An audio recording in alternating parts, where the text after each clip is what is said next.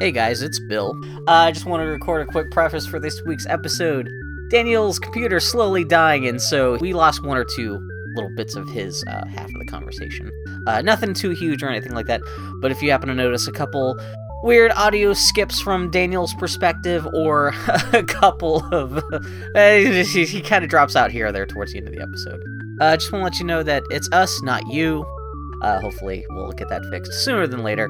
But yeah, it's still a good episode. I hope you stick around and listen. Even if you've never read or watched The Phantom Toolbooth before. Even though we kind of dog on it, Daniel loves it, I'm ambivalent about it. It's still a good episode, and it gets funny. We laugh, we have a good time. It's Chuck Jones, so it can't be all that terrible. So, as always, thank you guys for listening, and yeah, I'll start the show.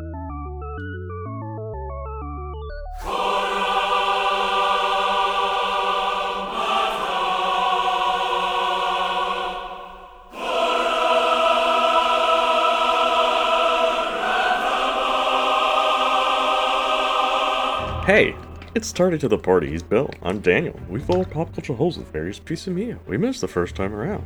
It's a freebie week. I didn't miss this the first time around. Bill missed this the first time around. He didn't even know it existed.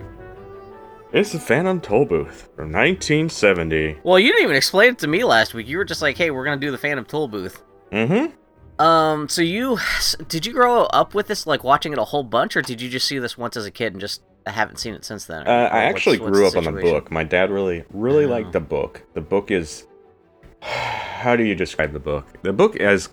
It sounds like I'm making a dig, but... It's the kind of book that, like... God forbid. Kids that are smart would enjoy reading. Yeah! Because there's a lot of... And my dad really likes wordplay, or liked wordplay. Oh, so yeah, this is totally... There's a lot of wordplay and taking things literally in the book, like eating your words and stuff like that. Yeah. So he really enjoyed the book and read it to me a couple times when I was growing up. Okay, so you had read the book before seeing this thing. Then. Yeah, and I don't remember how many times I watched this, but I know it was enough. Okay. To remember most of it and whatnot. How did you see this? Was it just on cable? Did your dad have a tape of this? We might have rented it from a video store or something. I don't remember. Because I've never like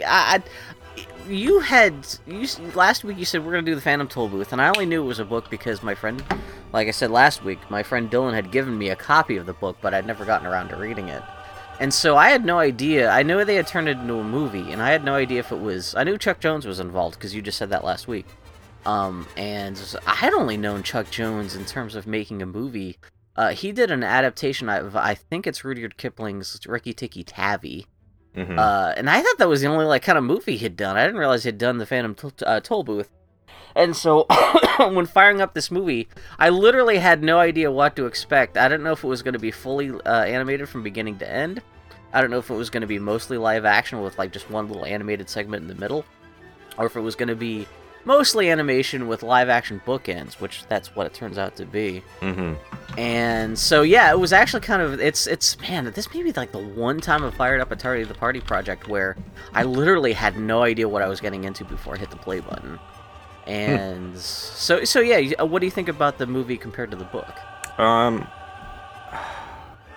They're similar in a lot of ways. The book has a lot more characters in it, which I guess was kind of a bummer that the author thought that they took out some of his favorite characters and whatnot, and some of the characters they left in, I feel like they could have taken out, but you know. So it's still the same basic story though, but just with some of the characters taken out though, it's not like there's any major changes to the...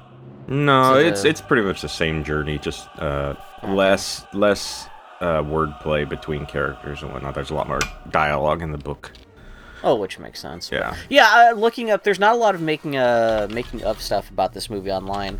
The Wikipedia page just talks about how the original author, for whatever reason, was really disappointed in the movie, but they also point out that it's actually a relatively faithful adaptation of the book, and that the big change is that there's just less characters. Mm-hmm. But it doesn't go into details about whatever changes there are. Well, and it doesn't go into any explanations as to why the author was so disappointed in this adaptation. Maybe because he was like, oh, this is so 1960s. What do you talking about, just because it's got like flute and horn music. And it's got the song just talking about Milo It's and got what those Milo's doing. ugly ass backgrounds. Oh, you mean even with the animation too? Yeah. Well, this is Chuck Jones in the 60s. I mean, this is like 20 years past his prime, so... Yeah, it's kind of the sad thing. When Chuck Jones started making movies, his animation actually kind of looked worse than it did when he was making, like, at the height of his powers during World War II, working for Warner Brothers. Some in the animation business in the 60s was very wrong with everyone. There was I think one of the things that happened in the animation industry in between the golden age of cartoons, which is what I think of it, with is kind of the height of the Looney Tunes stuff. Well, and also in the 1940s you had Disney doing great stuff too. But in the 1950s you had the UPA art style come in, which the UPA art style was kind of the flat, abstract. Think of a little bit like the Pink Panther cartoons, where it's like everything's kind of flat and cut out, and it was an excuse to make animation cheaper all of a sudden. Instead of having fluid animation or like well-rendered backgrounds, which is funny because half the backgrounds in the old Looney Tunes cartoons are abstract and fucked up as hell. Yeah. Which is actually, it's funny, Maurice Noble, the guy who did all the backgrounds for Looney Tunes cartoons, was the production designer for this movie. But the 1950s did kind of ding cartoon animation skewed it towards looking cheaper. Because, that whole 50s, it's a whole thing, but... and I don't know how much that may have impacted this specific film, because Chuck Jones, like I said, he was working with some of his old people that worked with him on the Looney Tunes stuff. But I guess just cultural trends and industry trends just kind of made animation look uglier. And they started using all the same sound effects in the 1960s. That's the thing. And you know what? And also Carl Stalling, he did the music for the old Looney Tunes stuff. They eventually, on the later Looney Tunes stuff, they replaced him with a different guy who his music was always kind of crappier sounding. And they got new sound guys. And starting in the late 50s up until 1980, it felt like every cartoon was drawing from whether it was Warner Brothers or Hanna-Barbera, it always felt like they were drawing from the exact same sound effect pool. It's just this gross cheapening of cartoons. In the latter half of the 20th century, until everything got so much better with Filmation and He-Man, and that's when you got feature quality animation coming back there.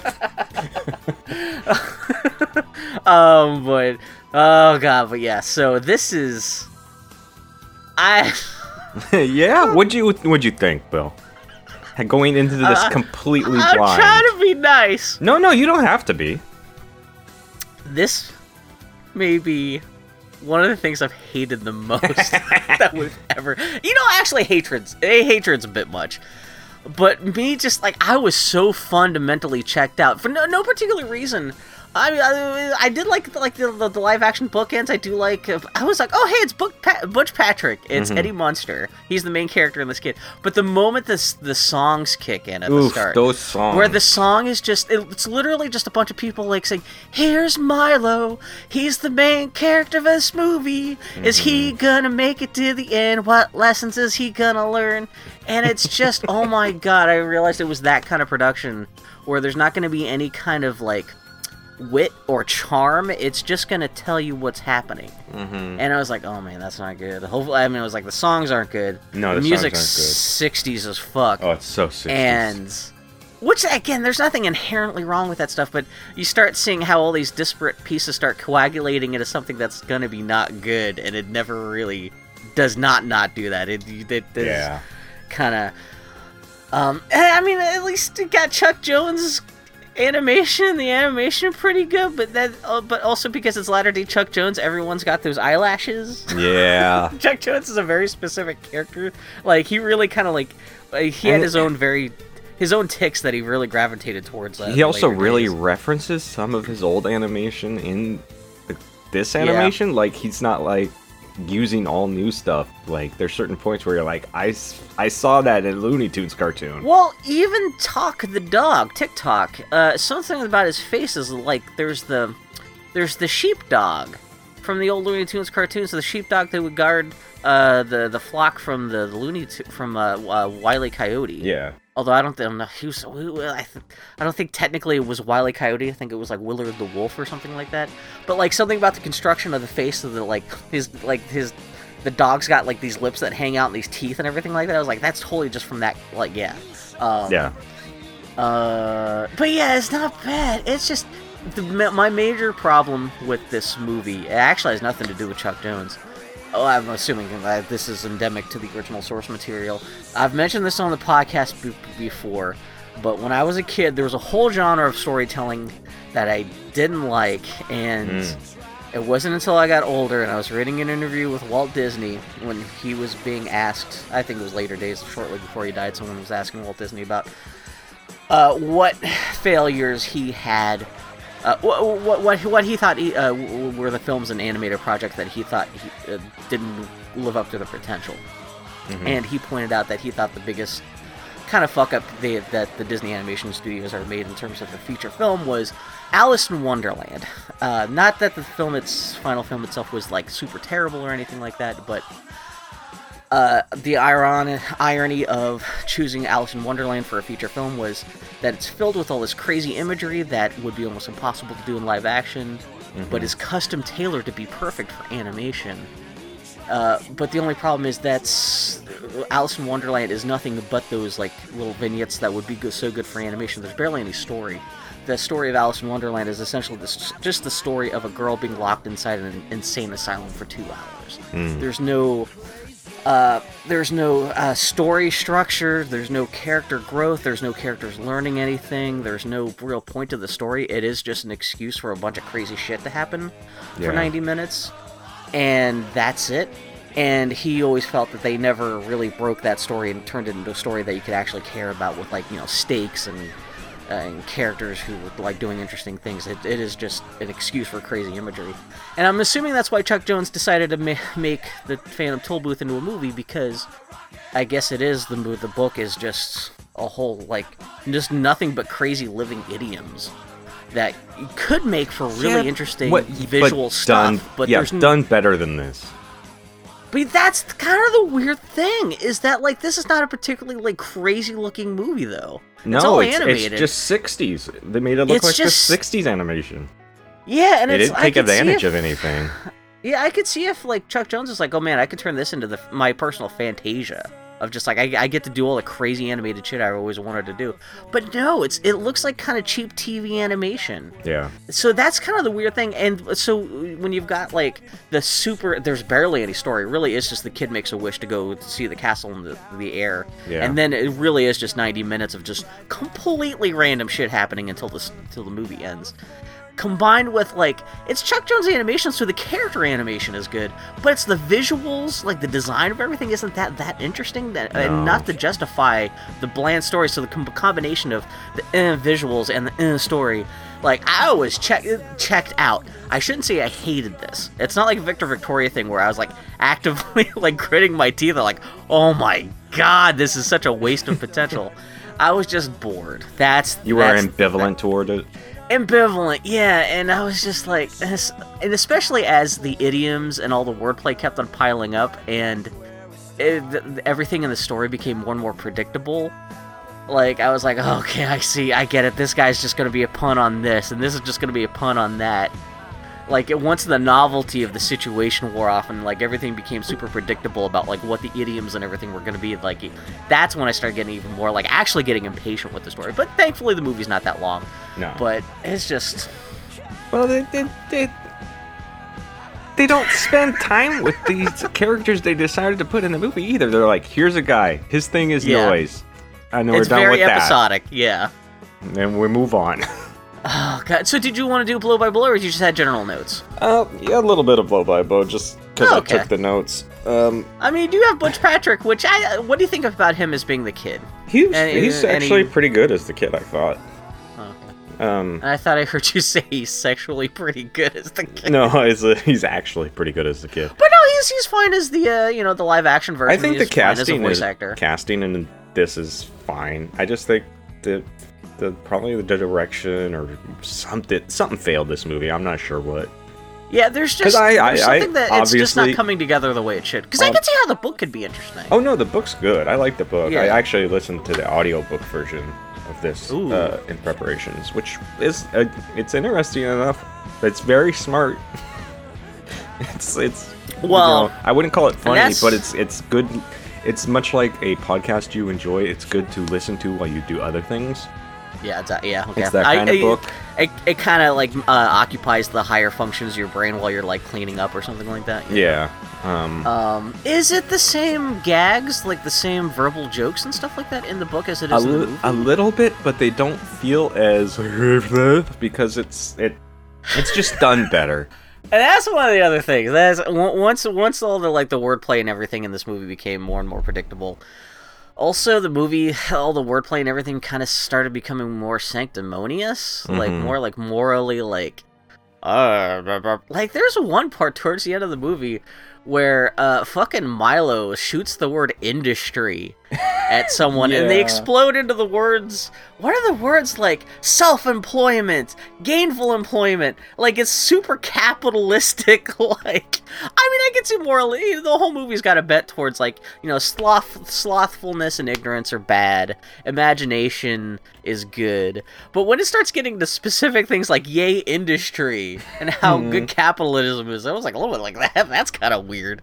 I mean, granted, this is a movie made in the 1960s, but God knows when the book was written. But that was kind of weird. It celebrated its 50th a little while ago, but I can't remember how. Oh, okay. So it was within. So the book was written within like 1950s or 60s too. Yeah, or a little bit before. I'm not sure, but it's moments like this I just realize what a weird project this whole podcast is. Yeah. And that's what I like about this podcast, though, where it was like we talk about our share of like big popular pulp culture stuff, but the fact that we're going like you went out of your way to get me to watch the Phantom Tollbooth. As much as I was kind of ambivalent about the movie, I'm glad to have seen it, and I'm glad to be having this conversation. Well, it's also yeah, like I grew up on the book and this for the most part, and I'm not gonna argue with you that it's good because rewatching it now, I was like, I could see growing up with this would be a different thing, though, yeah. Some comfort food to me, but yeah, it's got a very specific vibe to it. If it was anybody else besides Chuck Jones, I'd probably be just a fucking unmitigated disaster because it was anyway. I want to see John Kricfalusi's take on this. The same story, the same script. It's just everything's just titties and gross and eating cat litter, but like still like the sanctimonious wordplay. But yeah, no, I could totally see this being really comfort food, and it's kind of funny because even at the beginning of the live action stuff, I was like, "What is this Cheer Up Charlie fucking live?" Because it feels like the American Willy Wonka a little bit with this kid like running through the streets. What's to like, become with my love? That Butch Cassidy music, yeah. The easy listening shit. Oh god. But yeah, no, I mean I have a question, and you might. I can't find it on the person. No, you're fine. No, don't. No, I'm just laughing at your song. Oh, okay. I mean, that's what it is. It is. Oh god. But at the beginning, Milo's bored because, most kids aren't bored in school. And you hear voiceovers like of various teachers, what's 4 + 5 and all this shit. And was one of them Edna Krabappel? Because it sounded a shit lot like the actress, but... I'm sure the actress, because she would have been like 20 years old at this time. Was this have been when she was on Bob Newhart, or was that later? Oh god, I forgot about that. Yeah, that's a good point, actually. Let's see. And she's not on the cast list. I looked it up, but it sounded one of the voices sounded a shit ton like her. The cast list isn't that long. I mean, half the characters in this movie are played by Mel Blanc. I feel like Marsha this was Wallace. Chuck Jones just said, "Hey, Flans, you want to make something?" And they were like, really is, "Sure, yeah. okay." And he was like, "Yeah." There's other cartoon voices too, but yeah, according to at least. Actually, I'm gonna look up IMDb just to make sure. But according to Wikipedia, she was not involved. The cast list doesn't have. She's born in 1942, so she would have. Well, she would have been 30 when this was made, so she could have been part of this. But I'm just gonna double check. But She was not part of the Phantom Toll Booth. I mean, she might have been uncredited. It's just a Exactly, literally a voice. Well, fucking at the Harry beginning. Shearer's in Star Wars. Yeah. He voices a random like Death Star officer, talks to Darth Vader for 2 seconds when they're scanning the Millennium Falcon for smugglers, and he's like, "We don't think it." It sounds like Mr. Smithers is talking to Darth Vader for a second. You're like, wait, what? If you know it's Harry Shearer, you can't unhear it. But yeah. So, Milo, he's just kicking around in his bedroom that looks like it's not. I didn't realize that was supposed to be his bedroom, but it's like some San Francisco living room. Mm-hmm. That's one of the weirdest parts of the movie because he's like, I'm in my bedroom, but there's like a coffee table, and I was like, what bedroom is there? There's not even a bed in that room. No, and he gets a phone call from his friend Ralph, and they're talking about how fucking boring everything is. This is a conversation no child has ever had. Well, when I'm in school, I just feel like being out of it. And when I'm not in school, I feel like doing anything else. The funny thing is, the stuff that Milo is doing while he's on the phone is actually some really nicely directed. He's just doing dumb kid stuff, like he's holding up the phone wire to his eye as like a kind of a monocle. And he's wearing the pillow as a hat. He's just doing all this dumb stuff. But the conversation itself is just so like, I'm bored. School is dumb. Yeah. It's one of those things where I wonder why he just didn't have like a little brother or something inside the apartment with him that he could be talking to, or a pet or something like that. It's weird that like he just calls up his friend just to complain about how bored he is. Yeah. In the most like artificial way. Here's a sound, and it turns out there's a Phantom Toll Booth in there. It's a bit. Well, actually, it's a big box. Which is good because the only. Well, it looks like it's a big, red and white candy stripe looking like TARDIS almost, yeah. And it's good because Milo hates everything. So the only thrill he feels anymore is watching the light leave a man's eyes as he strangles the life out of him. Yeah, because cutting himself, all the charm in that went away years ago. So now he's just putting pets in refrigerators for that little orgasmic touch. So he goes in there and there's a big tag on it that says "For Milo," and this fool says, "I don't think it's my birthday." Well, you think you motherfucker doesn't know it's your birthday. Holy shit. What is it? Were birthdays before 1980 just like this thing you had to like remember you were having when you were 10? Like, what the fuck? He pulls a tab, steps back, and some stop animation of the toll booth popping out comes out. Yeah. He's pretty ho-hum about it. And then he also gets a little galvanized car. It's got a rule book of the map. This is random shit happening. I don't know if any of this makes more sense in the book, but it is like a random occurrence of things. Yeah, they're like a random mini car. He's got to get a destination, so I guess the castle in the air? Sure. So there's a map inside the car, and he unfolds the map, and then he's looking at all the different places he could go. And really, of all the this place looks like a hellhole, because every location on the map is just awful monsters, or looks like a cat pissed on the map. And the only good, you don't even get to see what it looks like. It's just almost like a big question mark that says castle in the air. And it's the only part of the map that doesn't look like a fucking horror show. So he's like, I guess I'll go there. Yep, so he starts driving back and forth through the toll booth, showing, hey, look, he's a cartoon, now he's human. It goes on for too long, though. Yeah, well, that's the 1960s. I mean, it's not like they didn't have editing in 1960s. But, this goes on for, 5 minutes. Yeah. And, he suddenly turns into a cartoon version of himself that has giant Chuck Jones eyelashes. And so I know I'm asking a question that you're not gonna have for me, but no, it's fine. This is Luce's penis when he turns into a cartoon. What? Just because you won't be able to remember, why did Dylan give you the book? That's a good question. Because it's not like I've ever I didn't even know what the Phantom Toll Booth was. Yeah. I don't know if it's supposed to be instructional. I don't know if she's trying to teach me not to be slothful. If I ever get stuck in a quagmire of the doldrums and if that's good. Yeah. It's funny because even when I mentioned it last week, part of me was like, "Why did I?" In fact, I need to see if I'm sure I've never gotten rid of it, but I need to see if I've ever even bothered to really flip through it or what. But yeah, that's a good question. I'll have to ask her the next time I see her. All right. Yeah. Well, what's up with that? Anyway. He goes through, and 1960s 20 happens minutes all later, around it just him. goes. Yeah. Sign says he's on the road to Dictionopolis, and watch out for Officer Short Shrift. who I should have known right there that what the kind of movie this is gonna be. he rolls. It doesn't help that like a lot of some of the terminology and stuff are kind of words and phrases that have kind of fallen out of custom. Like it's a little bit more old time. Like even like short shrift is kind of like. There's one that we will talk about because it's embarrassing. You know what? I need to Google it because actually I'm not even quite sure exactly what it means. So you know what this is? Yeah. This was Cool World for assholes? No. This is kind of like, I feel like this is like all of the baby boomers now making movies harkening back to their times and their humors. Yeah. I feel like this was the 60s generation of that. Yeah. Where they're like where they're using old timey. I mean, this doesn't feel old timey, but they're using like wordplay and stuff that would have fit in better when they were kids. That's the thing. This movie feels like it's crying out for a return to a system of values that the movie seems to posit has gone the way of the dodo. Which is, oh god, I'm using a phrase right there. That god, who fucking uses that phrase anymore?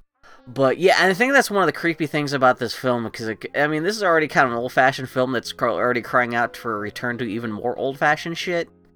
And like I said, it's not the basic values they're talking about aren't wrong or anything like that, because it is like sense and sanity and smartfulness and truthfulness aren't inherently bad things. They're good. We should, but yeah, like I said, when it goes into very, I'm kind of, we should be thankful they're not talking about any kind of anti-communist shit or something like that in this movie. There could have been more very timely 1960s shit they could have been talking about in this movie that would have even dated it even more. But yeah. Yeah. So, Officer Short Shrift shows up and calls him guilty a bunch. It's voiced by Mel Blanc. How can you tell? Who knows? Tells Milo he's guilty of a lot of things. Does he want a long sentence or a short one? And then he gives him, Milo says, well, short, I guess. And he says, how about I am? It's the shortest sentence I know. Which is kind of cute. It's kind of cute. But that's the basis of the humor for all this entire... not to totally disrail it, have you actually seen Cool World? Yeah, I think I saw it.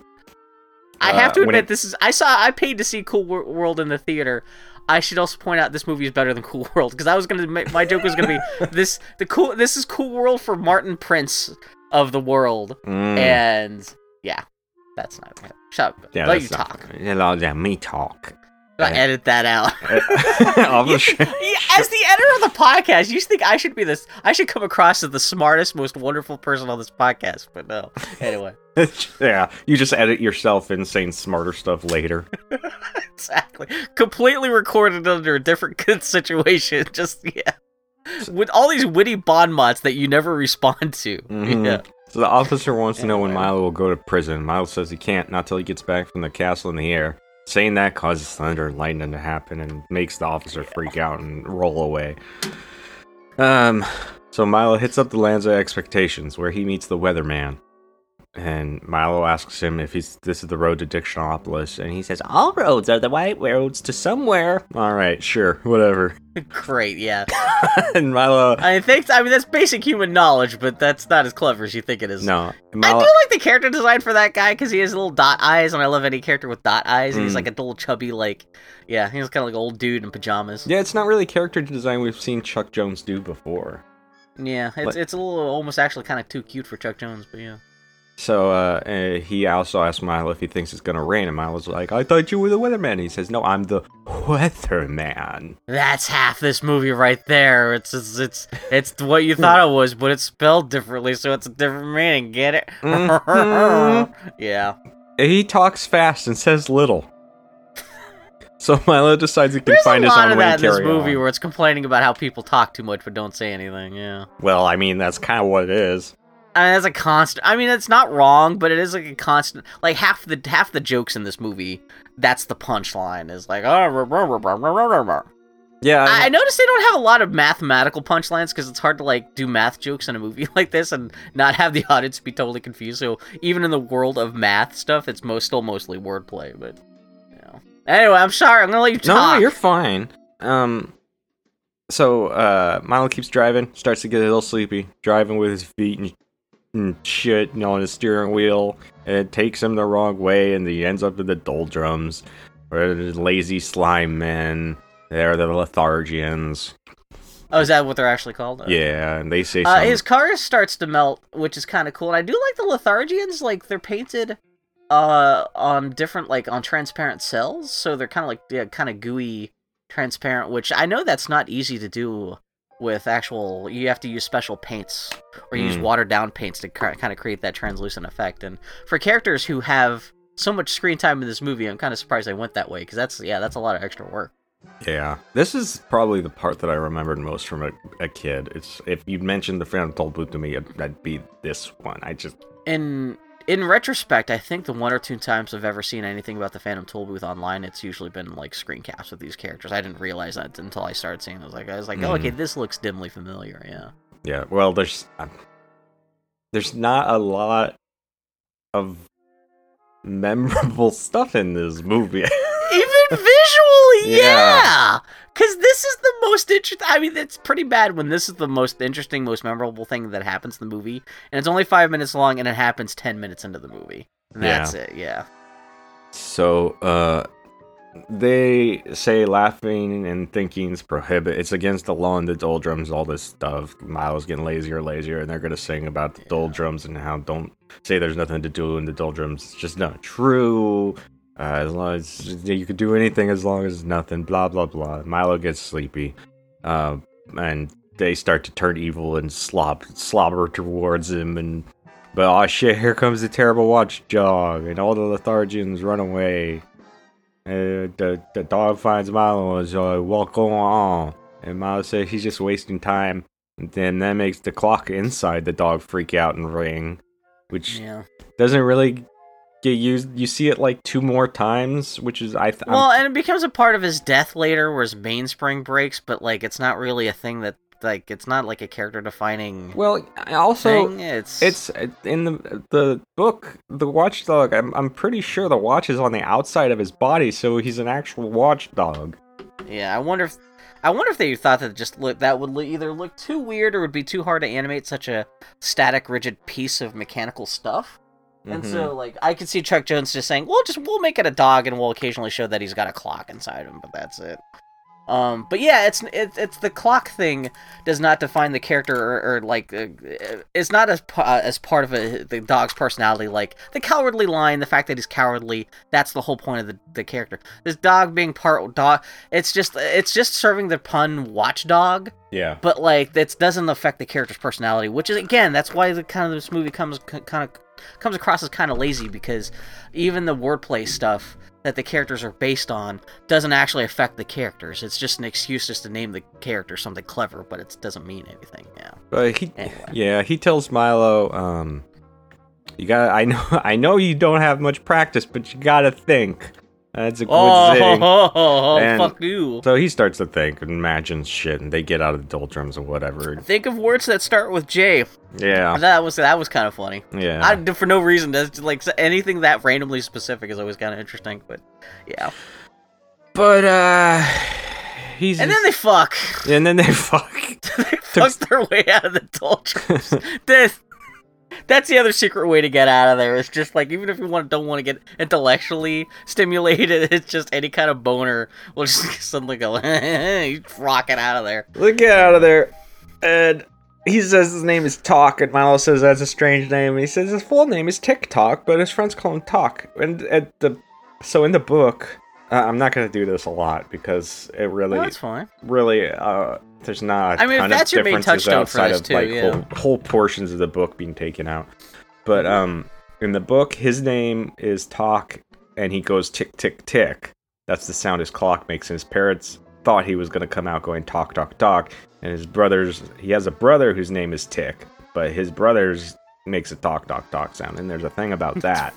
That's funny they go into his whole genealogy, like, yeah, exactly, like the whole, yeah. They can spend time on that instead of just saying, well, my name is TikTok, but my friends call me Talk. All right. I mean, imagine how much slower this movie is if the dog actually had to go through a 5-minute spiel about his name when you get the gist of it, like, yeah. Yeah. And now he's gonna sing about time as a precious gift. All right. Sure.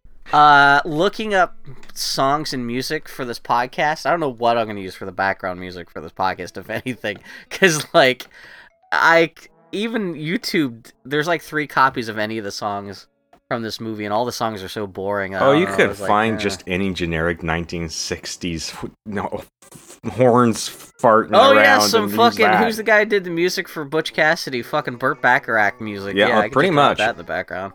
Because they said, hey, like, get us a Burt Bacharach sound alike. But none so of they the got songs Burt Bacharach. Are any of the songs on this particularly memorable to you? No. You grew up with this. Oh, okay. No, I think the Doldrums is probably the most memorable. Okay. Yeah, outside of when the movie started up and I got a wave of flashback to this stupid "What to become of my love?" Is he gonna make it to the end of the movie? And I was like, ugh, that's so 60s. Yeah. Yeah. But anyway, they move on, and this place used to be called the Kingdom of Wisdom, but that old king, he dead. And his sons split the lands up into Dictionopolis, which is the words, and what the fuck's whatever the name of the number one is, Numberopolis. Oh god, it's like Numberologist. Digitopolis. Digitopolis, yeah. And there's also the evil place that you gotta get through to get to the castle in the air or whatever. And along the way, they're driving, they run into Cacophonous A. Discord, the Doctor of Dissidents. He loves noises. He's gonna sing about it. What a lazy character design he is. And that's just it. There's like, he doesn't contribute anything to the quest, does he? Kind of, sort of. Oh no, he gives them like... Isn't later the dog's like, I stole this bottle of laughing juice? Yes, so... That's it, yeah. So he sings about noise. He loves noises, but mostly unpleasant noises. He offers Milo a drink that will get rid of the good sounds. Milo doesn't want it. There's no big... He'll give it to Awful Den, and Milo says, what is that? And he says, hey, when you're being too loud, what do your parents say? Knock off that Awful Den! And what about when they're doing construction outside? What do you call it? Why not awful? Nobody in the history has ever called something... Not since, like, 1933. Yeah. Hey, knock off that awful den. No. I've never... Nope. You know, the terrible thing is when they started making this joke, and they go... This is like a 5-minute long thing about the awful din. For a moment, I thought it was like, are they making a play off of, like, the djinn? Like, the genie, like, demon thing? D-J-I-N-N? Like, no, because I know din means also just, like, a big cacophonous noise. Yeah. But, like, they keep on leaning on this so much, I was like, is this supposed to be a pun, too, that I'm missing? They act like everybody says din. Nobody says... That's the thing, and I'm like, is there a joke here I'm missing? But no, it's just... This is how you kill 5 minutes of time, is just this whole thing. And then they show the awful din, and he's just took a paint... He's a marker doodle. Somebody took a paintbrush, stuck it in some purple paint, and just made a couple circles. Chuck Jones, what are you doing? It is interesting to see Chuck Jones kind of experiment with a couple animation styles. Like, there's some monsters later and towards the end of the movie that are just kind of rough, sketchy, which you never get to see Chuck Jones do. But, like, yeah... This is... I think this is partially, like, this is Chuck Jones taking some of the experimental animation from the 50s, incorporating into this, and it's just an excuse just for, like... It's almost like Sesame Street, like, short animation from something, but it's not nearly as entertaining or as... it's not that good. No, it's really not. And Milo, the awful din's gonna sing about noise. Whatever. Who cares? Yeah. Is that now all of these? I can hear your brain gears cranking, trying to figure out where you were at. Like, okay, what are we talking about? Like, yeah, trying to find your spot back. They in the sing notes. about like, what the hell noise, is going on? Noise some more, whatever, and Talk is like, fuck these assholes. I'm gonna steal this bottle of laughter, and he does because he's a klepto. I guess. See this? Do we see him actually steal the bottle? Yeah, you see his little paw reach up and just grab it and take it. And I'm scanning through the movie while we're watching it, but I skipped over that little bit. Well, how could you skip over it? It's so good. I just got to the part where they're picking A's off the trees. Yeah, at Dictionopolis, people are picking juicy letters, and Miles like, I didn't know those growing juicy. gotta grow on trees. And what'd you think grow on trees? Money. Burp, burp, ba-doo. I did like the thing where the first image you do see is a guy picking a juicy red A off a tree, and I was like, that's clever. If all the letters are like, what if there's like so the A's are kind of like apples, they're hanging from an apple tree. It'd be kind of funny if you see someone collecting yellow B's off of what's a banana tree or something like that, but like the letters represent like the fruit and the trees, like that style. Like you would, but no, it just turns out they're all just like that. There's no clever. This whole sequence could have been more clever if they wanted to, but nope, it's just random, just letters hanging from trees. Yeah, and God fucking. Yes. There's actually some clever stuff, like I guess because they're going into Dictionopolis and everything's supposed to be made of words, like the entire environment is essentially made out of cut-out dictionary pages and stuff. Yeah, and I feel like they could have done something more creative or better with that, though, because it just kind of looks like they just cut out dictionary pages. And it gets really repetitive real quick, and you get the gist of it. There's no mixing it up, or like, this isn't an idea that grows or evolves, it's just you get the gist in the first 10 seconds of seeing what they're doing. But this like 20 minutes of the movie coming up here is like in Dictionopolis, and they do repeat the same thing but with numbers in the next scene after that, and it's just like, okay, we get it. It's like one thing where like this was a clever idea when they were making the movie, but like as an audience member, especially in 2019 where your attention span is even less, you ingest and understand the joke so much quickly, and you get so much more bored of it. I'm presumably faster than audiences in 1970. I don't know, but anyway. No, you're fine. I agree. But I feel, you know what? As a kid, though, okay, you know what? As a kid, this would be more interesting, though. I also, you know, if I saw briefly that they're remaking this, I guess, or just like everything else in the world, but yeah. But you know who I would trust to do a good version of this? Oh no. The guy, Lord and Miller, I feel like they could do a real good Phantom Tollbooth. They would redo half of, like, it would be, because they would just go off on so many weird tangents. And they do it good. Yeah, but they would do it well. Yeah. And, because, it's, speaking of people with short attention spans, like, they would burn through all the early jokes in the book, and I can see them shooting off into entirely different tangents about this shit, but yeah, all the clever wordplay, but with visual stuff, and yeah, this movie really only kind of scratches the surface of what you could do with this kind of stuff, but yeah, oh man, that would be amazing. But anyway, so they go to a market, people are selling words and shit. Milo maybe wants to buy upholstery flabbergasted Quagmire, and the vendor's like, what, are you gonna use those all in the same sentence? What are you fucking, yeah. And Milo's like, fuck yeah, baby. But that fool knows he's just posing, so he gives him happies and goods.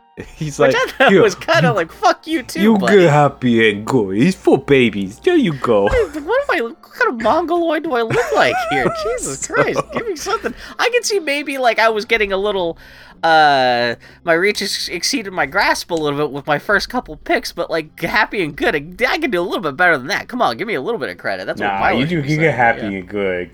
Fucking idiot. God, yeah. So, they see a booth selling letters, make your own words, and Miles are like, that sounds hard.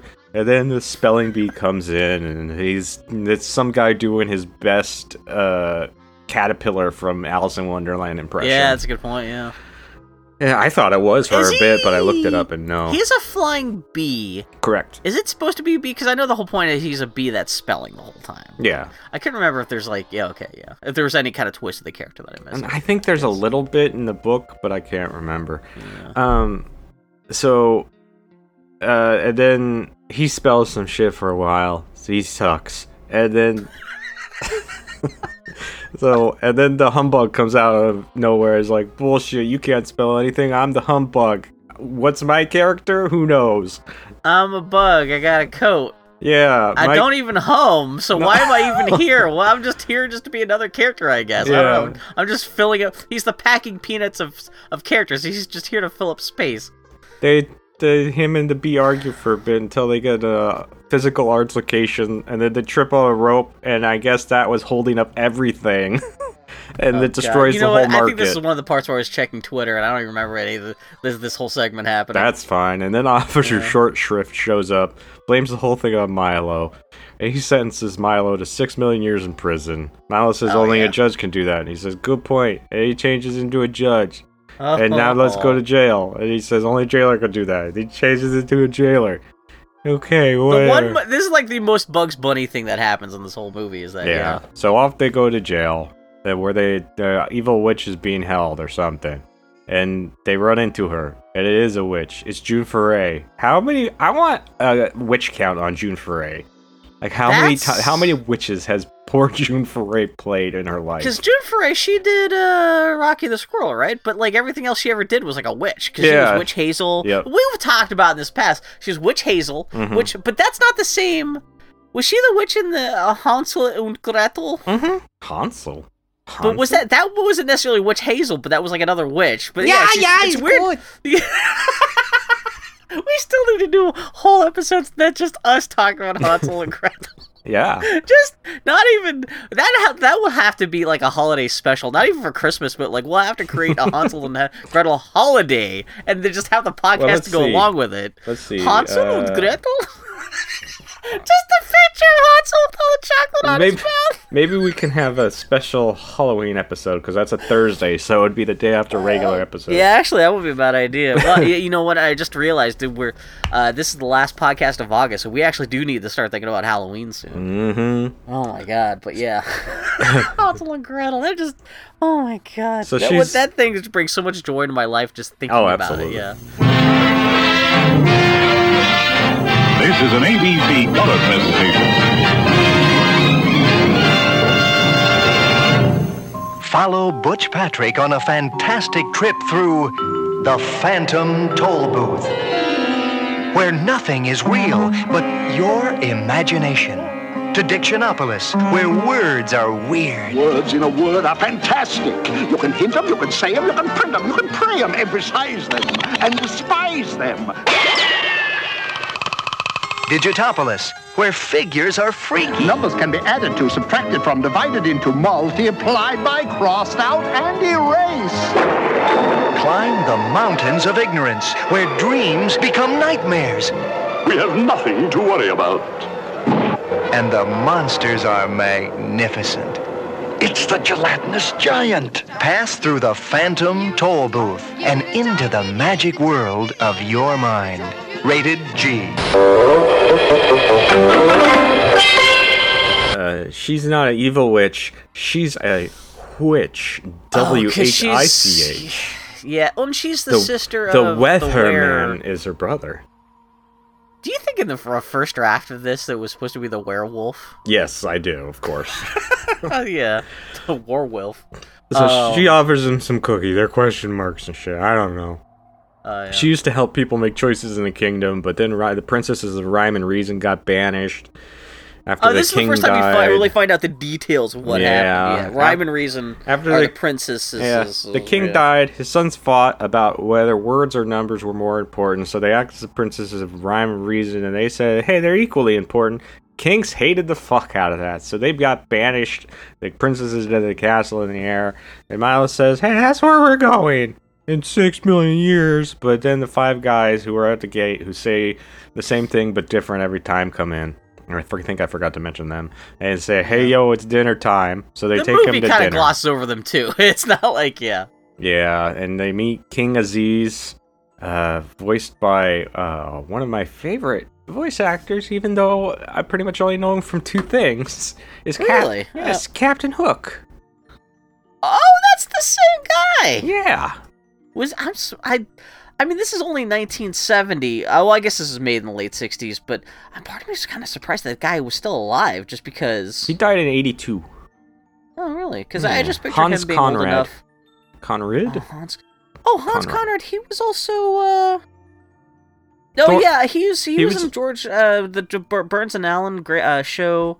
Yeah, he's done, he was Thor and Oakenshield in the 1977 Hobbit. I was about to say, he's done all kinds of crazy shit. Because I remember the name when I saw his name pop up. He was also just a character actor, too. Man, there was just something I just saw. It was like on Twitter recently where someone was talking about they had taken the animation from another Hans Connery thing and like had like dropped that audio into the Captain Hook scenes and like totally made it just seem extra bonkers or something like that. But okay, yeah, I could totally see why you're a fan of this guy, even though you only knew the two things. Yeah, He's got a very distinctive voice, and I love his line readings he has comically. It's I don't know if you call it a He's not- baritone, he's- but he's got like a barrel chestedness to his voice, like oh, Yeah, he's not given anything to chew on in this movie, but I still enjoy his but voice. it's that's the hallmark Him- of a great voice him- actors when. Even when they're not given great material, they're still memorable, and just their performance is great. Him and Brother Theodore. Who's Brother Theodore? Brother Theodore is the guy that did Golem in the 1977 Hobbit. He was also one of the villains in The Burbs. He was a... Hell of a checklist there. He was on David 30 years Letterman apart. a lot back when Letterman had the Late Late Show or whatever it was I'm called. sure I must have seen that guy. I didn't realize. Well, I mean, he I've was never a really sat very down and watched. grumpy German. Oh God, I just realized we need to put The Hobbit and or the old Lord of the Rings stuff on this list. Oh yeah, it's on my list. Yeah. Look up Brother Theodore. That dude's weird as fuck. But anyhow, Captain Hook says... But you really like that guy's stuff? I'm sorry. I was Wait. just literally writing a note to Rankin Bass. Brother Theodore?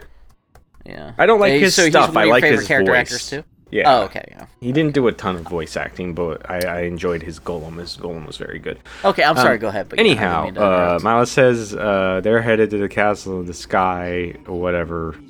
Or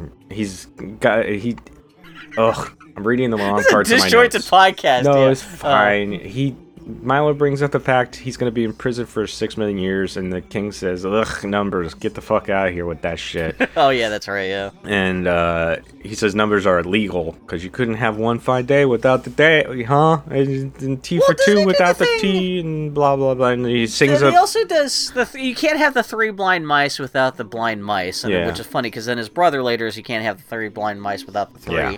which is kind of a cute way of connecting them too. But they're both even arguing over parts of yeah. So and he sings a boring song that's completely forgettable. Oh, God, I'm watching it now and I'm not even And after he's done, he says, "It's time for speeches." And Milo says, "Ladies and gentlemen, I'd like to say a few words." And the king interrupts God, they him. make the gag of we may have skipped that. They but say Milo has to apples. eat his own words. Yeah, everybody else gets I swear, speeches I or wanted apples to throw and something pie. at the TV, And I'm he just did. like, "Fuck you, he movie! Did. No, he's supposed Fuck to eat his you! own words.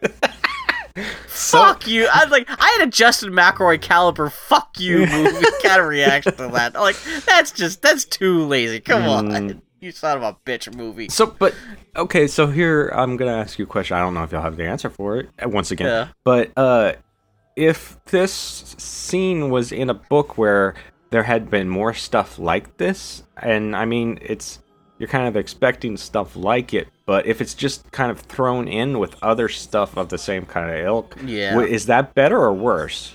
That's the thing. I think it's depends on the quality of how it's presented and how well executed it is and how that's a good point. It really does depend on the quality of the writing and how much they're inundating you with those kinds of jokes. Yeah.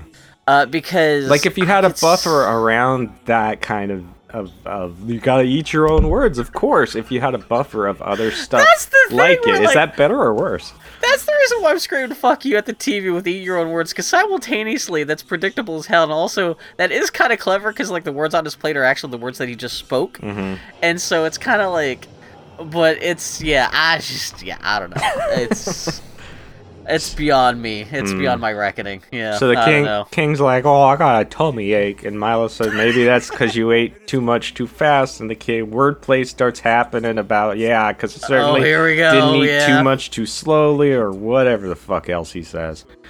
It's like talking to your old grandpa who thinks he's so clever because he reads like Reader's Digest or something like that. Yeah. Eventually, rhyme and reason are brought up, and Milo says, "Hey, maybe they should come back." And after some hemming and hawing, the king agrees, but Milo will have to convince his shit brother about how to allow I it. am surprised it only takes him literally 30 seconds to convince the king. Yeah, Milo needs another member on his journey for reasons. And so the king asks for volunteers. Spelling Bee stabs the humbug in the asshole, which makes him stand up.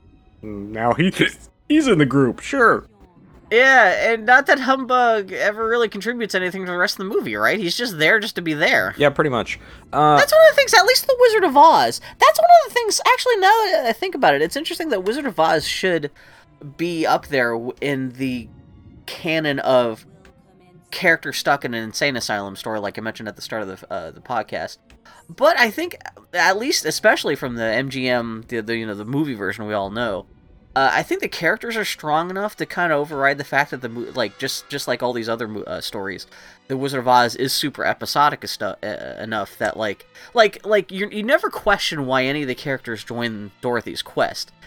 But something like this, where it is just completely random, like you've got the king just asking for volunteers for other characters to randomly join the quest, and they have no reason to be on the quest. They contribute nothing to the quest. Yeah, I think that's the kind of basic, just character-building story stuff that saves The Wizard of Oz, whereas things like this or Alice in Wonderland or like other stories like this are just why it just feels like episodic, just random shit happening for 2 hours. Anyway, so this is the point where I was like, fuck, I hate these backgrounds. All the lines are white, and it's all that off-skew 60s look. And that's kind of an after effect of the UPA look, where like everything's just kind of like stencily, kind of abstract, chunky, yeah. So, anyway, they leave, and the king, before they leave, the king gives them a bag of every word ever, sure, and they move on their way. Group drive up to a town of these rocks and numbers. They can't get through, and they meet the dodecahedron, who's pretty much just Mel Blanc doing Bugs Bunny. Yeah.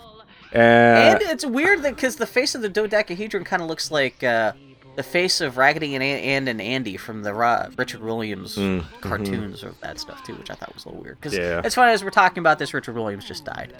As long as we're talking about famous cartoonists and animators and stuff. Anyway, shut up, Bill. So the only way to get to Dictionopolis is go through the number mine, and Milo does some math, and the path opens, and Milo mentions how he didn't think numbers were very important, and now we get to listen to the Mathemagician sing about how important numbers are by the same song as his brother sung, only instead of that it's numbers. He's also Captain Hook. This entire segment is just what we just saw, just done again with numbers, that's kind of like, oh, God, kill me. Hey, did nobody tell this fool about word problems? The thing no one likes? Yeah. Maybe both brothers could agree on that. Word problems are bullshit. We should really up our whole presentation thing. Also, this king, he's skinny, whereas the word one was kind of fat a little bit, and that's the other just a little bit thing. And eventually, the idea of rescuing Ryman doesn't get brought up. He would love to bring him back too, but since his brother agreed to let them come back, he can't agree. For they never agree on anything. And Miles like, hey, if I can prove you agree, can you let them be rescued? And he's like, yeah, fuck it, sure, whatever. And then Milo proves that they agree to disagree. Okay, well, he uses a lot of words to do it. That's kind of the weird thing, is that like, there are some like mathematical but the jokes aren't even really mathematical. It's wordplay about numbers. Again, it's one of those things where like wordplay you can use, but like you can't entertain an audience with like, oh, here's a formula joke, or like here's like, I guess Fibonacci sequence gets brought up, but like yeah. So unfortunately, if you're a numbers nerd, you kind of get the short shrift in this movie. Yeah. But, which is fine, because I fucking hate numbers. Oh, yeah. Although I'm smarter than Milo, because at least even though I hate numbers and I hate math, at least I understand that math is kind of the basis of all science. And, like, math is probably more... especially since math transcends language. They always talk about how if we're ever going to communicate with aliens, it's going to be through math rather than local words, because words is all contextual and culturally contextual, whereas like math is just 1 + 1 = 2 no matter what planet you're on, no matter what you call 1 or what you call plus or what you call 2. But anyway, fuck you, Milo. So if you're not even as smart as Bill Margin, you know you're fucking up. So the Mathemagician gives them a pencil, let them make any number with a mathematical equation, and they get going again. Milo doesn't realize it yet, but now because he's gotten those two, he's gotten the bag of all the word ideas in the world that has ever been or ever will be from the Word King, and now he's got all the numbers and mathematical formulas that wherever will be from Math King. He does have the contained knowledge of all human existence. Pretty much, yeah. In a bag, yeah. And this becomes a plot device later. But I think that's actually one of the clever things I thought about the story. But anyway. So, along the way, they see Chroma the Great. He's the guy that conducts the sunrises and sunsets and all Oh, that. God, and this goes on for just because we just needed to pad out this movie for an extra 10 minutes. It's also a great way for Chuck Jones to get some old Bugs Bunny animation in when he was conducting. Seriously. I mean, he even literally with all the does hair jokes. He does the arm lifting up and the eyeballs glancing side to side thing that Bugs Bunny does exactly. Exactly, yeah. I'm wondering if Chuck Jones was like, people are gonna want my greatest hits. And it's I wonder, is it a thing of like, is it he's like, okay, I did this joke before, so he's just like, he is just like okay, people will expect this. People will think it's weird if I don't do this, or if is he just being lazy and he's just like, hopefully people didn't see that cartoon from 20 years ago. I just recycle that same animation, but yeah. Who knows? So he conducts the sunset. Milo's like, that was great, real awesome. And Chroma's like, shit yeah, baby. Now wake me up at 5 a.m. or whatever for sunrise. I do like that. That is the extent of the scene. Great, bitch. Wake me up later. The end. I'm going to bed. Eat my ass. So he goes to bed, and they're like, Talk is like, come on, we gotta get going. And Milo's like, I gotta wake that old asshole up, apparently. And Humbug's like, oh, just do it yourself and we can get the fuck out of here. Miles like, hey, that's a good idea. And then he conducts. And he fucks everything up all over and runs away like a big coward. It's like 9:30 p.m., so he suddenly decides that he needs to make the sun come back up, even though the sunset just happened. And he grabs the baton. And the 1960s happens everywhere. Oh, God, there's all this airbrushed bullshit, and it's just more excuse just for, like, fucking paisley weird shit, and it's just it has nothing to do with story or character or even the quest that Milo's on. It's just an excuse for visual noise for 10 minutes. Yeah, and that's one of the primary reasons why stories like this are boring as shit. Anyway, I think it could have been done well. No, if it had been integrated into the story, and like maybe if there was something that Chroma, or even the knowledge that fucking Milo gets from this scene, if it ever actually tied into anything else in this film, other than just so Milo can just yell at his friend on the phone at the end of the movie like, don't you know that someone has to conduct the skies? If this scene had done anything to contribute to the rest of the story, it could have been done. So, but it's just there just because Chuck Jones just wanted to jerk off on the sky for a while. Pootie tang. Oh, no, you're fine. My computer just decided to fart for a moment. Okay. As long as you're sure you're still recording.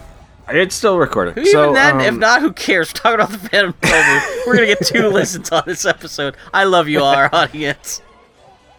So, anyhow, well, maybe people will enjoy it since you're so mad.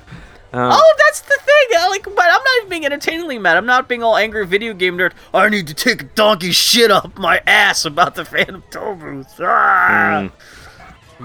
So, Milo fucks it all up, and they run away. Into the evil-looking lands, whatever they're called. The something. I'm watching this, and I totally I forgot. Something the Dark Lands or some shit like the Ignorance Landville. Fucking. And they run into the census taker who needs all their information. Guess what? He takes their senses. He's not the census taker. He's a census taker. This is when the drink comes up. Yeah. He starts taking all their senses, and takes their sense of direction, so they start spinning in circles, and Taco's like, open this bottle.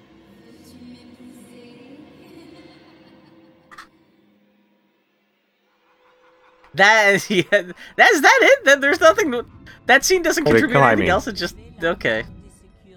Random shit the movie.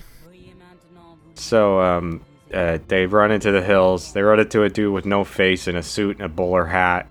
He asks Milo to use some tweezers to move a mountain of sand from one place to another, and the humbug to dig through a hill with a needle, and Talk to empty a well with an eye dropper. And Milo says these tasks don't sound very important, and the faceless dude says, of course, if you always do the easy and useless jobs, you never have to worry about the important ones. That's an interesting life lesson. I didn't expect that in the middle of the film. Yeah, he's the terrible trivium, master of petty tasks and useless jobs. And so they run to some Scooby-Doo bassline. I mean, they it may do. actually be the Scooby-Doo baseline for the production values of this movie, yeah. A voice tells them, run this way, hurry this way. And they do follow it. It leads them right into a pit. And the voice says he's the long-nosed, curly-haired, wide-mouthed, bow-legged, Bigfoot monster. And Milo says if there's learned one thing, things around here are who they say they are. So he climbs out, sees a furry little guy. Turns out he's a demon of insincerity. He doesn't mean what he says, and he runs away crying. But oh no, they get grabbed by the gelatinous giant, whose only purpose is to say, I'm going to eat you for breakfast. And Milo says that he has a better idea, and he exists to say, oh, if there's one thing I can't swallow, it's ideas. Did you die? I'm just watching this movie. Oh. What the? You know what? Certain parts of this are reminiscent of. Yeah. The Mark Twain portions in the Adventures of Tom Sawyer, that's probably the last time I made the whole bitching about the whole Alice in Wonderland analogy about the girl stuck in an insane asylum kind of thing, where it's just episodic stuff happening, which again isn't the end of the world, but if you do it well, it can be entertaining. If not, it just exposes itself for what it is. It's just a bunch of episodic random shit happening.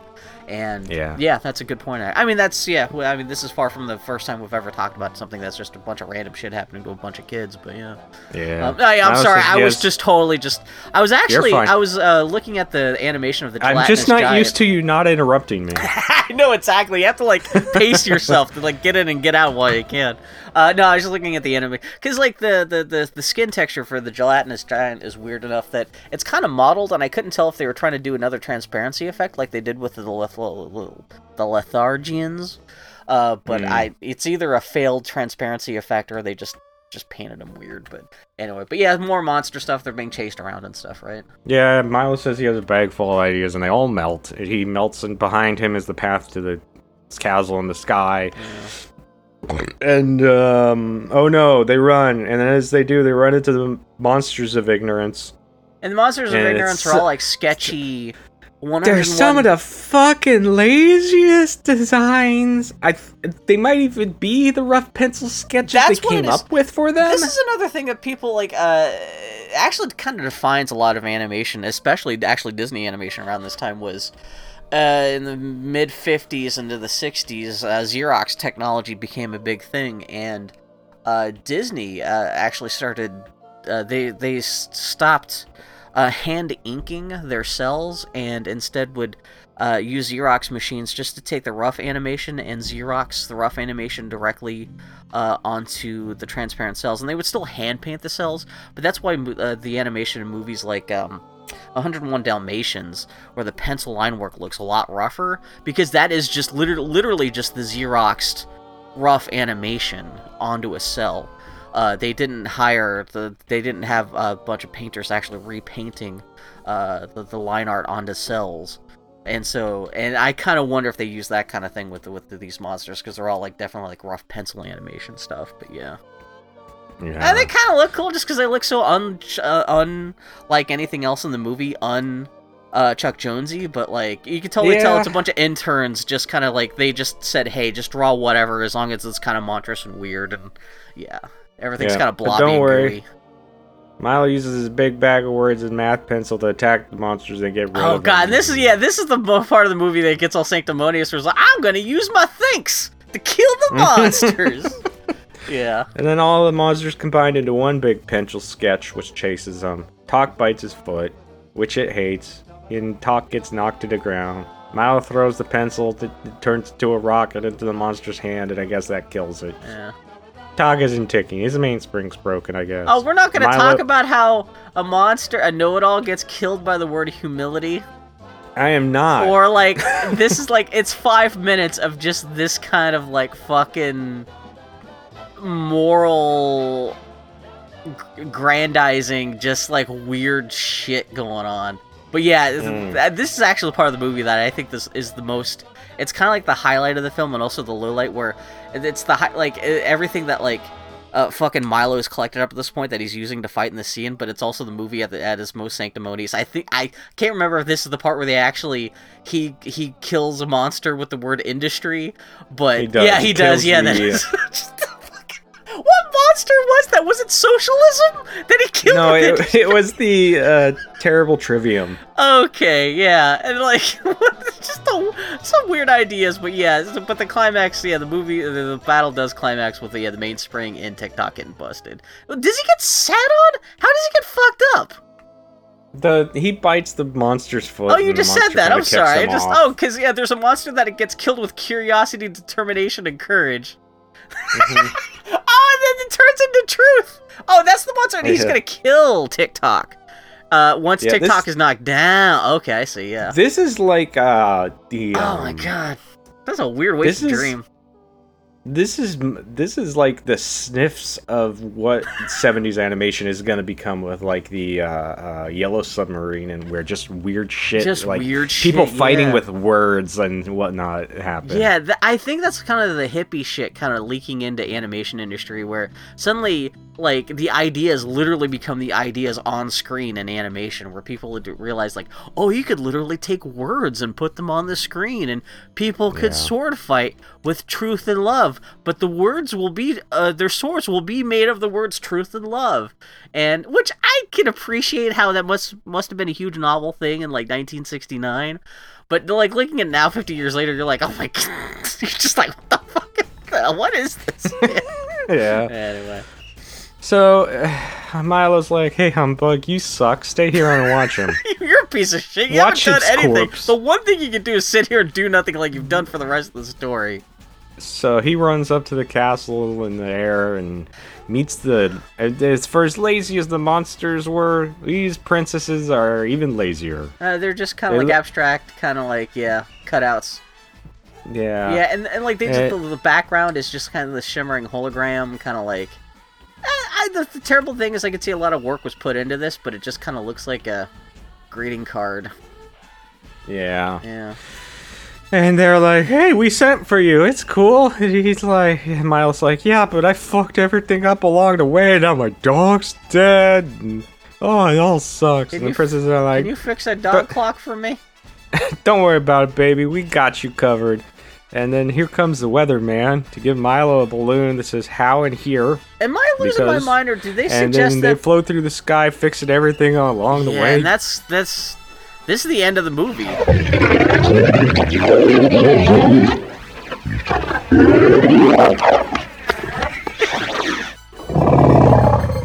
Do they insinuate that...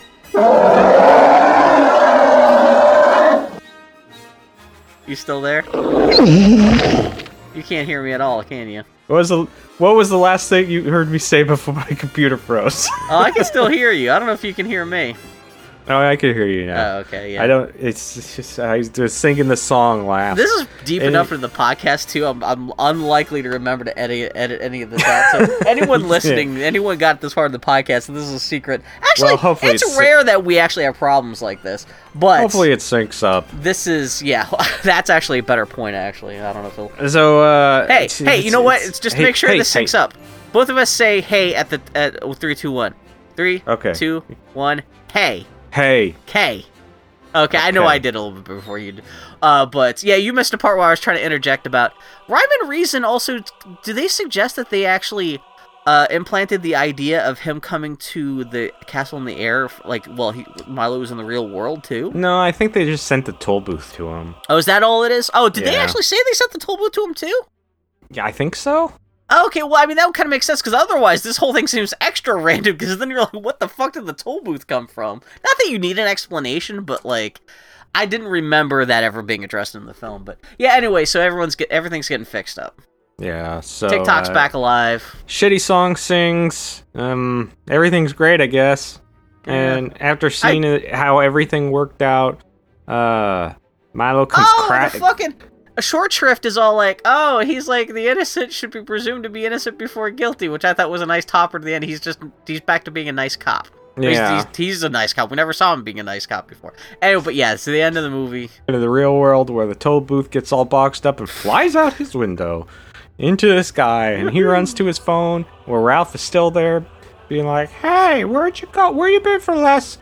This is where Milo's a dick to Ralph, where it's like, motherfucker, I've been fixing the sun. What the fuck you been doing? And Ralph is like, bitch, it's been 5 minutes. He's like, motherfucker, I've been gone for a weekend. He pulls out a gun, cocks it at the phone. And Ralph is like, what you doing? Why are you shooting the threatening to shoot me over the phone? Don't you know how guns work? Mm-hmm. Shut up, Bill. No, you're fine.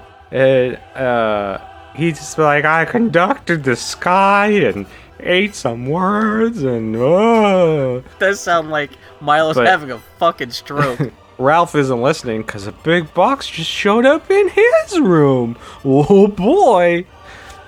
And then the dumb 60s singers come back and sing, and now Milo fucking loves to play outside. And the film freezes on his happy face as he rides some death trap from the 1960s in a playground, and it's the end. All right.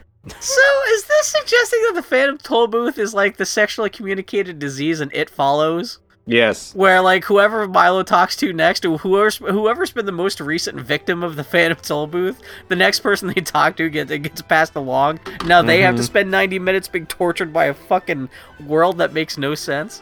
Yeah. Oh my god. Pretty much. So I guess there's never been any sequels to this or anything, right? In terms of the book? I don't think so. Like, well, do you know if the book, does it end the same way with Ralph? Is there a Ralph, and does he also get inflicted with the... There's no Ralph. Oh, okay. Milo really wants to go back, but he finds, like, the toll booth has vanished and whatever. And is it presented the same way? Is it like a red and white striped thing that just appears in his bedroom? I don't remember. I mean, I listened to it this week, but I don't remember. What the shit? Life happens. Yeah, you can't remember everything. I think it just vanishes and appears. I don't think it's... Which, that's fine, quite too. like that. Yeah. I don't know if I'd say give the book a try. If you were so... Because I don't know if you would not like the book because you're just allergic to this kind of humor and whatnot, or... Yeah. I mean, I can see that the movie's not great. I can freely admit that. But, I was thinking about it while you were talking, or my computer was frozen or something. You know what this is the movie equivalent of? Oh, no, yeah. What? No, SpaghettiOs. Because as an and adult... that they're delicious and filled with either hot dog slices or meatballs if you make the right choice? So I didn't grow up on SpaghettiOs. I didn't eat them as a kid. But I had them for the first time as an adult, and they're fucking disgusting and should not be ingested by anyone. Just because it's human dog food. But people who grew up on it is like, tastes like childhood, and that's what the Phantom Tollbooth is. It tastes like childhood. That's why people who didn't experience, no, it's fine. I don't mind because I can tell that it's not great. But people who didn't grow up experiencing it are going to be like, "What is this garbage that you put in my eye holes?" Yeah. Well, I kind of like that with, like, Mary Poppins. I mean, granted, a lot of people grew up with Mary Poppins way more than they grew up with the Phantom Tollbooth like this, but, like, where it's like... And I can appreciate that a little bit. I'm not a big fan of Mary Poppins.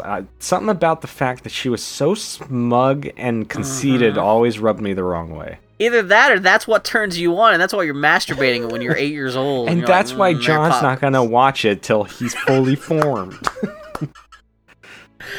Speaking of which, how's that new Disneyland Lego set coming? Oh, I haven't opened it yet. That's very cool. No, okay, I should not change the subject away from the Phantom Tollbooth. There's not much more to talk about. What are we going to talk about the Phantom Tollbooth more? No, but like I said, there's not a lot of trivia about the movie or anything like that. Yeah, there are some characters that weren't in the book. Like, Milo meets some kids, or a kid that is floating in the air, and it's just like weird. It's a weird idea. Is like he meets a kid who's like floating in the air by about 2 feet, and it's because his family, you're born floating in the air and you grow down until your feet reach the ground, and that's how tall you're going to be. So you're born as tall as you're going to get, but then you grow down. Okay. And that's actually just something within the book. That's not like an idiom that exists like during the Depression era that they're just like making fun of, right? Okay. No, so that's not really wordplay. It's just an abstract idea. It's just a thing that happens, yeah. That he meets and talks to and has a character like that. The terrible thing, I was about to ask if he's a real boy or if he's animated like everything else, and I realized that makes no sense because, like, I'm thinking about the movie version, and I'm realizing the book version there was just, like, unless actually that'd be kind of great if you were to say no, actually in the book version it is actually specifically mentioned that Milo is still live action while everything else is animated. Yeah, for you specifically, Bill, I would say talk to Dylan. Say, why the fuck did you give me this book? What secret messages here? Do you think I'd like the book more than I like the movie, which was not at all? And see if she says it. Why'd you try to hurt me? Yeah. If she says, yeah, I think you'd like it, give it a try, and if you don't like it, whatever. But I am more curious now because listen to the audiobook. It's 5 hours. Someone giving you this book is like leaving a decapitated horse head in your bed. You're like, why did you do this? What message are you trying to send to me? I'm not quite sure what's going on. So that's the Phantom Tollbooth. Doofa. It's SpaghettiOs. Like I said, it's relatively innocuous. That's why I wanted to make it. Even though I was bored out of my mind. Yeah. Just because I understood the thing, what the wordplay and what the whole vibe of everything was at the beginning. I didn't hate it because nothing is like particularly awful. Mm-hmm. But it's just Chuck Jones could have done better. It's predictable though. Yeah, and it is kind of disappointing that, with Chuck Jones involved, it's not funnier and it's not better looking. Mel Blanc's not given any good comedy to do. Yeah, and June Foray, at least she got a paycheck out of this, but yeah. Oh my god, but yeah, so I'm glad, well, especially because you've been talking about doing the Phantom Tollbooth forever, so I'm glad we could finally tackle it. I'm glad to see it's not like it turned into a shit fest or anything like that. It's not like, but like I said at the beginning too, I'm also just glad that this is the kind of thing that I would have never seen if it hadn't been for the podcast. And especially the fact that you got to show me a little bit of something that you grew up with. You're kind of exposing yourself a little bit on the podcast, something that you genuinely love. But you know what? Fuck all that. None of this is important. We got to talk about the most important target to the party I had this week, which was Snoopy on Ice. How did you find Snoopy on Ice? You'll have to put a link to this in the show notes. Biddly boy, Snoopy on Ice. It's an hour special. I found it. How did I find it? There was something I was watching on...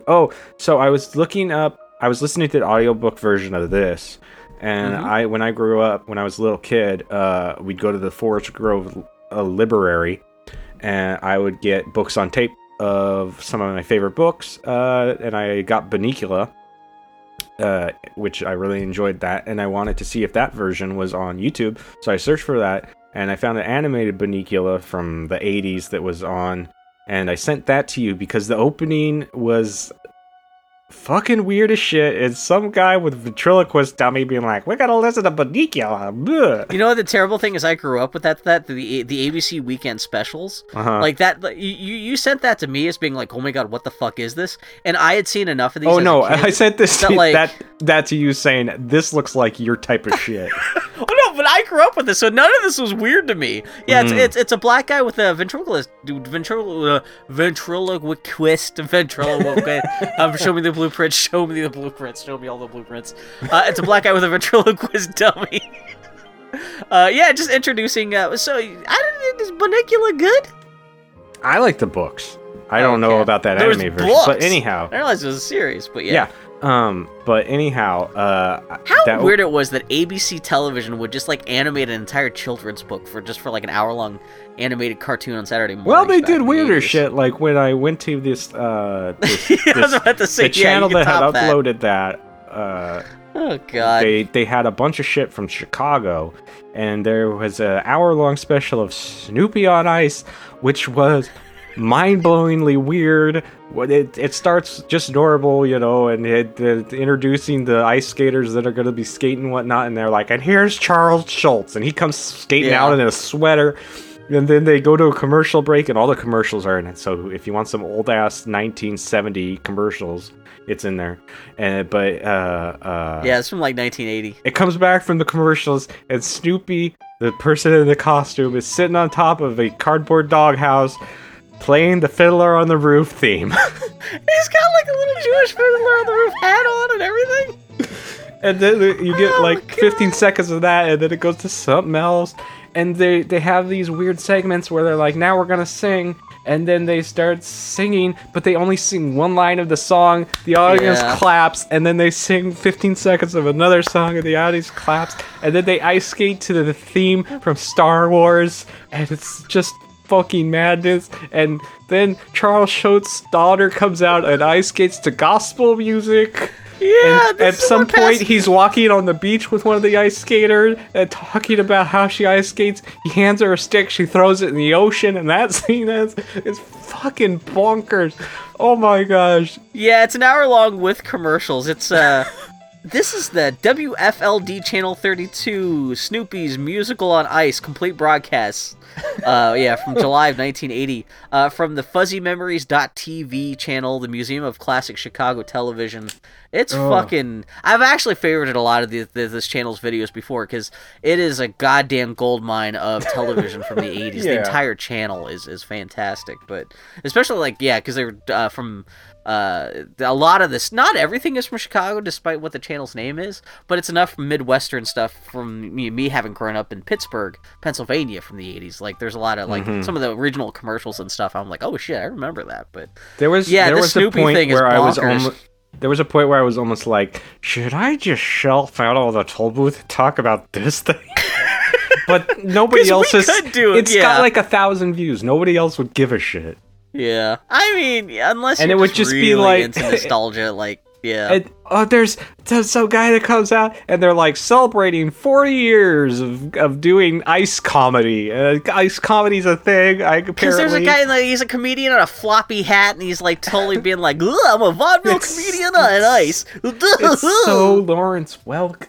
And everybody should totally watch it. It's garbage. It smells like grandpa farts and mothballs. It's that kind of thing. It's amazing. You get the feeling this is old-timey shit, even from 1980.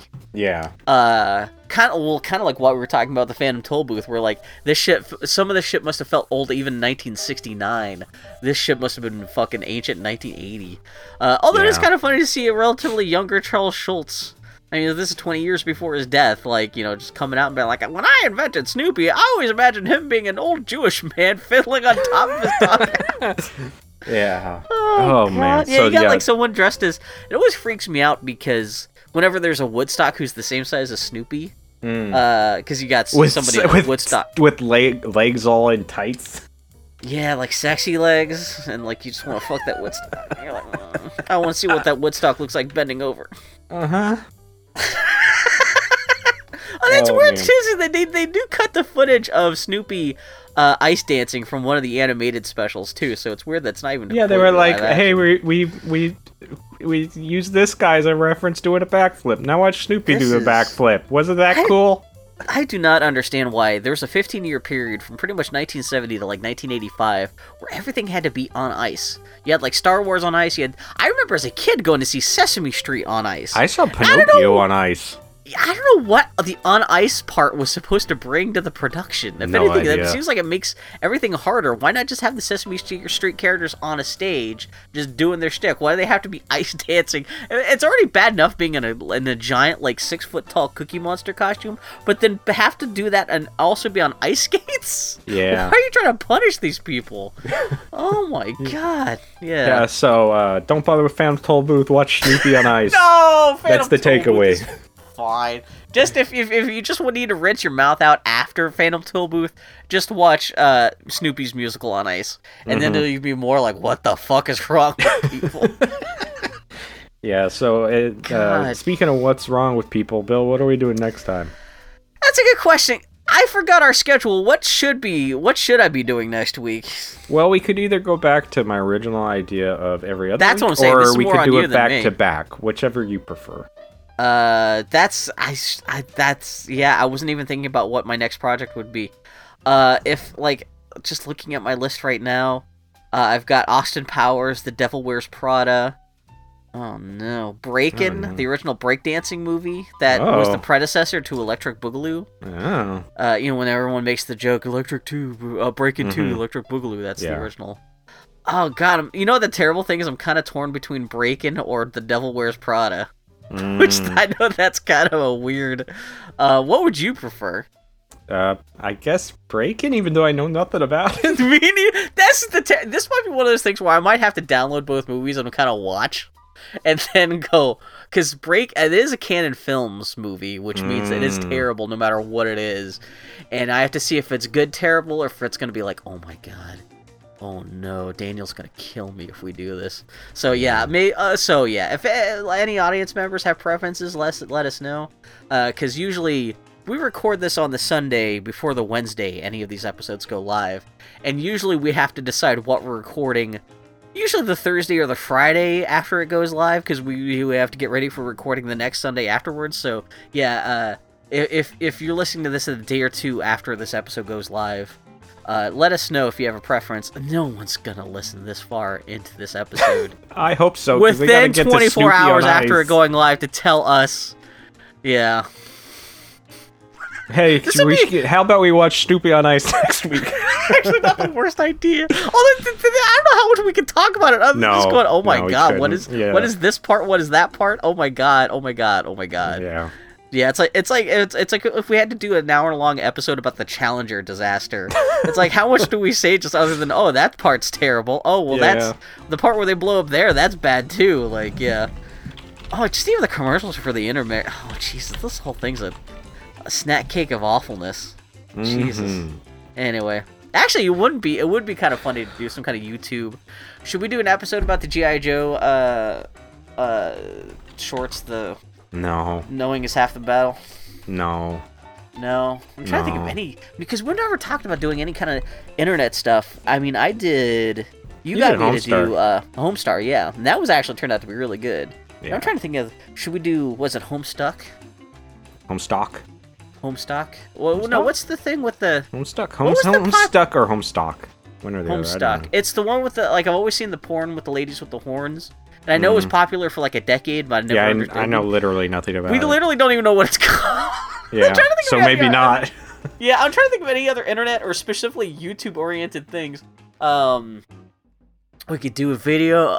We could do an episode about the drunken little girl landlord trying to get trying to get her money from Will Ferrell. We'll figure out stuff. Either Devil Wears Prada or Break It next week. We'll figure out one of the two. Yeah. Okay. So I got no wordplay to. Oh no. Or we could just give up and we'll just do a Dragon Quest Builders 2 wrap up episode. If we're wrapped up if I'm wrapped up by then. Yeah, I was about to say, because like I think I'm getting towards the end of that. Man, again, talking about something that only 3 people in the universe would ever care about, and I doubt those 3 people will listen to our podcast. But try not to have your cows in the same area as your hot springs, because they can go in there and get cooked to death. Are you serious? Yeah. What, did they just turn into cooked steaks? They just turn into fur and meat. Okay, so you told me about how you told me about this last week. I didn't figure this out. Because I did discover that the way you milk cows in the game, there was something about how you go up to the cow and hit the right trigger button, which is kind of the action button in the game. And I didn't understand you had to have the bottomless jug equipped in order to collect the milk from the cow. And so I couldn't remember like what was going on. So sometimes your default thing... you just hit him with a hammer?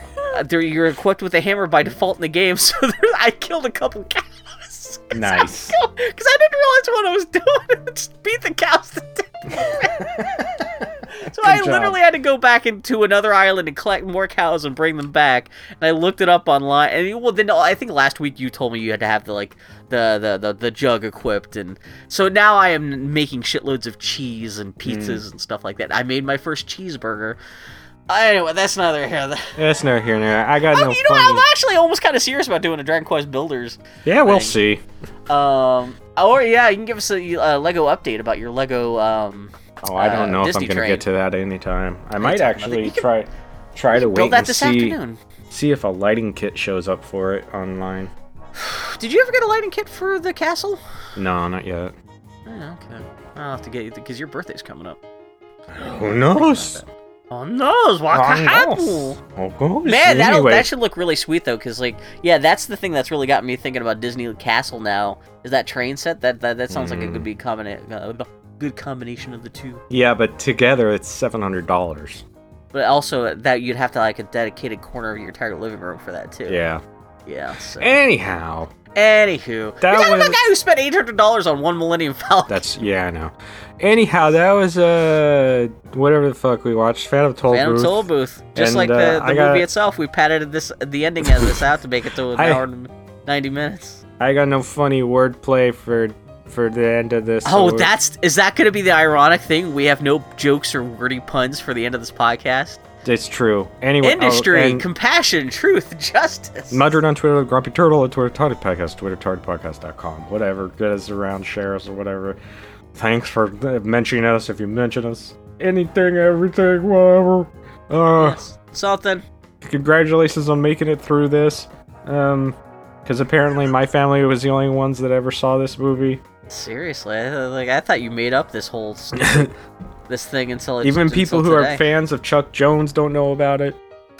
Yeah, like I said, I only knew Ricky. It's funny that I said Ricky Tikki Tavi last week. And you're like, what the fuck is Ricky Tikki Tavi? Then I realized it does sound like I'm losing my mind when I just yell at people, Ricky Tikki Tavi. Yeah.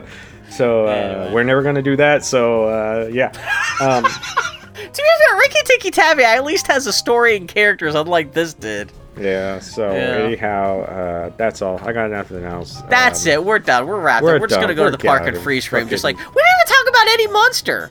It's true. Yeah, it was Butch Patrick. I could have gone off on a whole spiel about how the Munsters are better than those piece of shit fucking Addams Family motherfuckers. Those rich bourgeois class And- warfare is all I want. Well, it depends on if you're talking about the TV show or the movie version. Well, they're both rich. And that's what I like about the Munsters, that they're working class. I think and we've they're had this universal exact monsters. conversation before. Yeah, I'm just saying, that's a thing. A fucking inherited money motherfucking... I mean, the Addams Family movies were good, but I also appreciate that they're part of the 1%, the monster 1%. They need to be taken down. Eat the rich, even if they're weird rich. Anyway, shut up, Phil. That's neither there. The Phantom Toll Booth, the end. So until you next time, keep filling your holes with pop culture. So long, everybody. Hey, everybody! I hope the Phantom Toll Booth don't show up in your house. Now you listen to this podcast, don't turn around, because it's right there for you. Don't get stuck in the doldrums. Is not listening to this podcast just the equivalent of being stuck in the doldrums? How? Oh no, Bill's stuttering and stammering another half-baked idea he can't get out. I'm just melting in my car. So long from the doldrum. Goodbye, everybody. And then turning off this podcast is like TikTok the dog show. Now you're back for reality. Yeah. Bye.